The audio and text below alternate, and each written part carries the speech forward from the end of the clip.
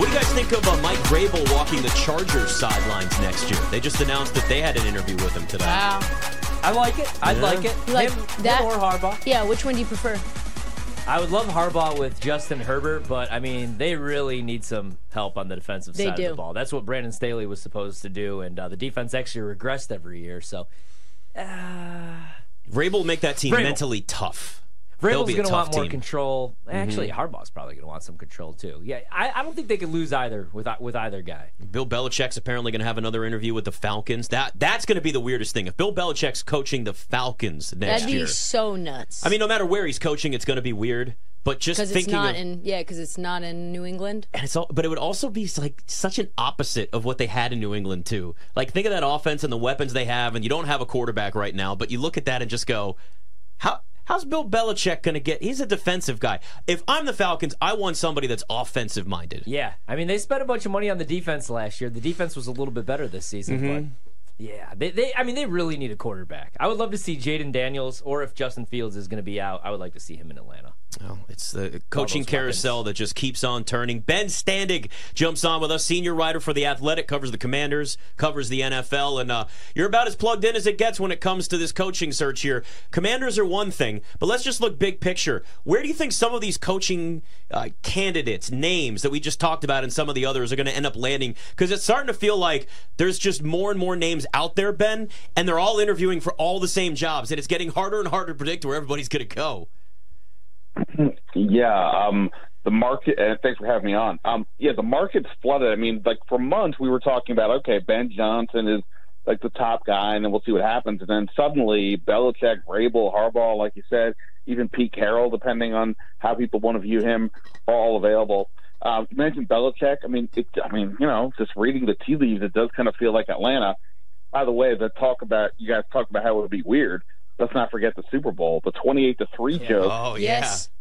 I mean, but that's going to be super weird. I'm sure the people loathe that guy for his role in that comeback, and now he was pretend to be their coach.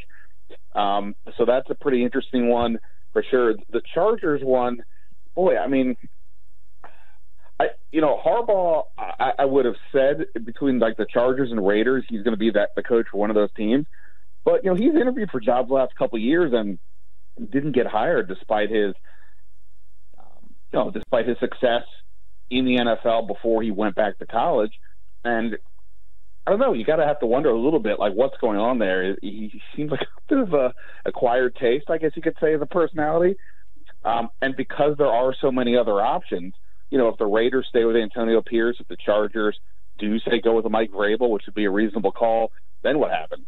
So I guess I'd say Harbaugh to the Chargers right now, but we'll see about that.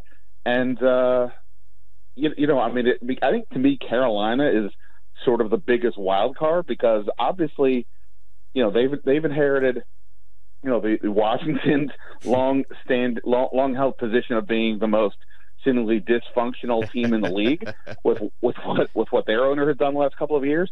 But just like Dan Snyder did, he's probably going to pay a lot of money to get people. Dan Snyder was able to get Mike Shanahan, Steve Spurrier, Joe Gibbs out of retirement, etc. So who knows what David Tepper can pull off? Can he just throw a ton of money at one of these people that we've said, and that be enough, or does he end up having to go, sort of dip deeper into the other options to figure it out? So I think the Carolina one to me is probably the most interesting. Ben, I think the best jobs would be, Atlanta, because I'd want to go to the NFC. Like, coaching Justin Herbert sounds awesome, but then you remember it's the Chargers, and it could be Drew Brees, Phillip Rivers. Like, they always have the talent. And now you're in the same division as Patrick Mahomes if you're going to be coaching there the next 10 years plus. So I think the Commanders' job is actually probably the best job. You have the number 2 overall pick. Caleb Williams most likely goes number 1, so you get Drake May. Who would you rather see, Bobby Slowick, Ben Johnson, or would you want one of those established guys like a Mike Vrabel, or do you want, the young offensive mind with your new quarterback, with your rookie quarterback? Yeah, I got the sense kind of throughout that the new Commanders ownership led by Josh Harris, that I'm probably expecting to see more of a younger person that can grow and now grow with Adam Peters, their new GM. So the two offensive coordinators that you named would both fit that bill. Bobby Slowick was with the 49ers for a few years, along with Peters before he went to Houston. He only has the 1 year as a coordinator, and he's 36, so that would make me a little worried. But, of course, yes, I'm aware Sean McVay was 12 years old when he got the Rams job. I think it was 30, but, but it's not like Ben Johnson's like some, old fogey. He's, I think, 37, has been a coordinator for 2 years. He's just done, he's just been very impressive with what he has pulled off. I think the conventional thinking is that Ben Johnson / an offensive player or offensive mind is where to go. But, there's just not a lot of offensive coordinator types this year. Of the 7 candidates Washington has on their list, 5 are on the defensive side, including Raheem Morris, Dan Quinn, Mike McDonald with the Ravens. So I think I would put the offensive guys first, but I don't think it's necessarily a lock. I mean, obviously Peters had Kyle Shanahan in San Francisco. If you could get Kyle Shanahan, that'd be one thing. But not every offensive coordinator is what he is. So I'm kind of buying into they're going to go for the best leader and then figure out the rest. But if I had to put money down, the Ben Johnson seems like the way to go. I'm a Dallas Cowboy fan, Ben, and I know you cover the Commanders, so that might be difficult for you to hear, but it's honestly difficult for me to hear coming from myself. What a terrible, terrible loss that was to Green Bay. The one shining feeling that I had after that was that, well, at least this team can finally rip the Band-Aid off and move on from Mike McCarthy.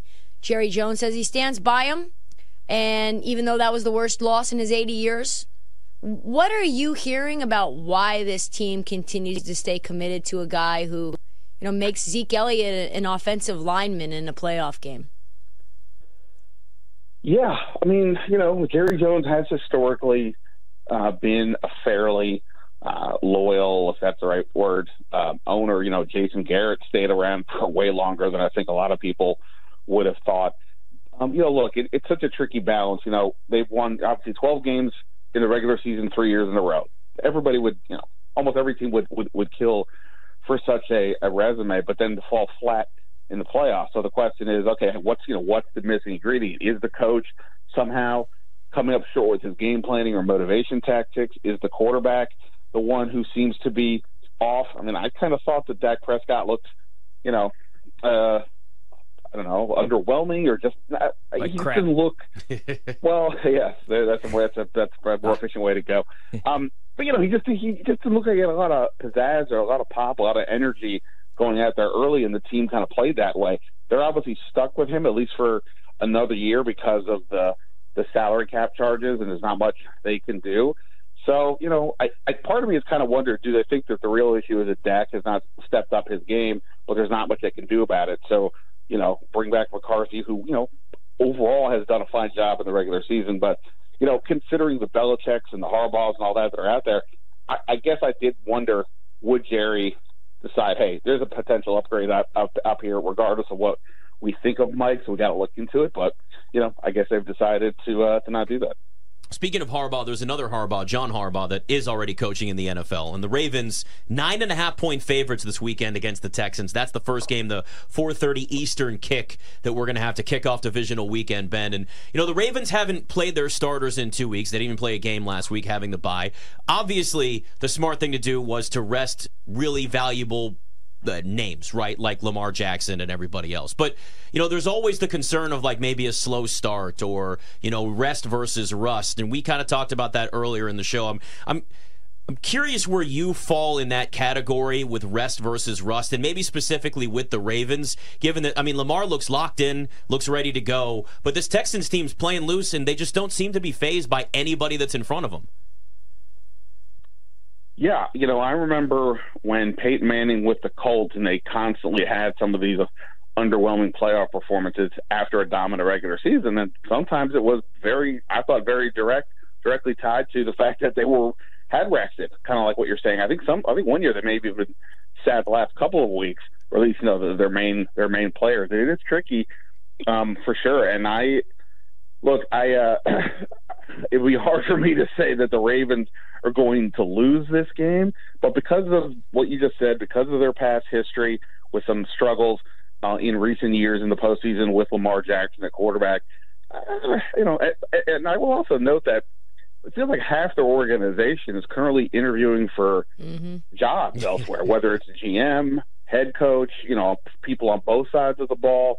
Like, there's a lot of people in that organization who are currently, I don't know if distracted's a bit strong, but, they at least part of their mind is somewhere else. So I'd be a little concerned, but, they've been great all year. Houston, as good as C.J. Stroud is, you wonder at some point that does a rookie start looking more like one, even though he hasn't really all year. So I'll pick Houston, but I definitely have this one on sort of upset. I'm sorry, I'll take Baltimore, but I definitely have this one on sort of like upset alert. Ooh, upset alert. That would be a doozy, especially since they look so dominant down the stretch of the season. The game that I'm going to and the game that I'm fascinated by is the Chiefs and the Bills. Bills 2.5-point favorites at the crib. Chiefs starting to figure some things out in terms of what buttons they want to push offensively. Middle of the field, Kelsey, Rashee Rice run the ball with Pacheco.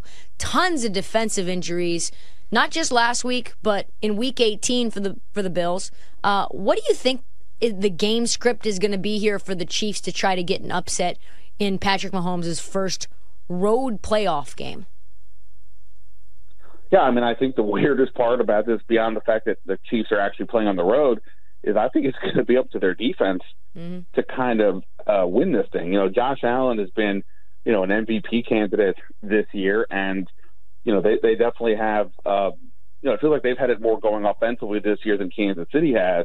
But Buffalo's got a bunch of injuries on defense, and the Chiefs, their defense has been pretty good all year. I'm not counting what happened last week against Miami because the weather, I'm sure, impacted the Dolphins. But their defense has been pretty good all year. So, weirdly enough, I think the Chiefs need to keep this, kind of a more low-scoring game. They've struggled in the red zone, as we saw last week, and, their receivers have been very hit or miss this year. So, they got as weird as it sounds, they need to be the team that, is effective, limits turnovers, and then defensively gets after Josh Allen, as best they can. I tell you what, if Buffalo doesn't win this game, we just talked about coaching changes. Yeah. I think you really have to wonder about Sean McDermott, not because he's not a good coach, but from the same point of getting over the hump, right? It's one thing to keep losing to Kansas City in Kansas City, but you've got home field advantage. The Chiefs are not exactly, on fire right now. You got to win this game somehow. It's easier said than done, but Buffalo's got to figure out how to get this one done. Ben, we got about 2 minutes left here. What road dog in the NFC would surprise you more if they actually won this game outright? Green Bay as 9.5-point dogs, or Tampa Bay and Baker Mayfield and Todd Bowles as 6.5-point underdogs in Detroit? Well, Detroit, I guess on the one hand it would be Green Bay because San Francisco looks like, the top team of the conference, but I don't know. Is Tampa Bay really going to get this done? Beating Philly, who was just completely nosediving, didn't seem that crazy from the Philly perspective. But I don't know how good Tampa Bay really is. They barely eked out that bad NFC South because basically everybody else was not good either. So I think Tampa Bay would surprise me more, even though because I'm impressed with what Green Bay has been doing.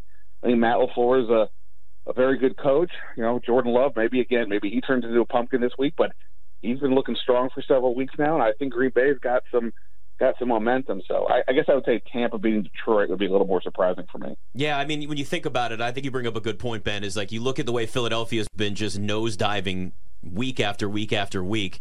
It might have almost been, I don't know, I don't want to call Tampa like a paper tiger, but like maybe it just kind of inflated what they look like as a team just a little bit. But, the Lions at home, dude, they're one of the best in the NFL there.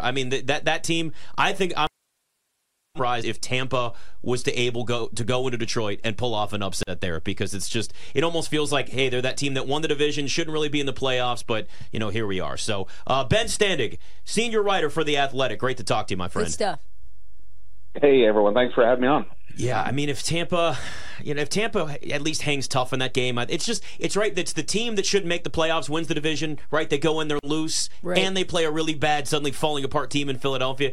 It just felt like a perfect storm for a win there. It's tough. Detroit is like, dude, this team is riding high. It's a team of destiny. As they should be. Yeah, and they're at home again. I want them to win. Yeah. I want them going down, baby. Bucks plus 6.5. Big. Wouldn't you love to see Lions and Bills for the Super Bowl? That'd be so fun. I'm a Packer fan. No, I want to see San Francisco Buffalo because then I'm rich. All right. 49ers Ravens. Nope. That doesn't. Yes. Not rich. Yes. Well, I'm not worried about you. I'm worried about me, damn it. It's all about me. Exactly. Rob Brown's going to jump on with us. It's Bet MGM tonight. Rob Brown.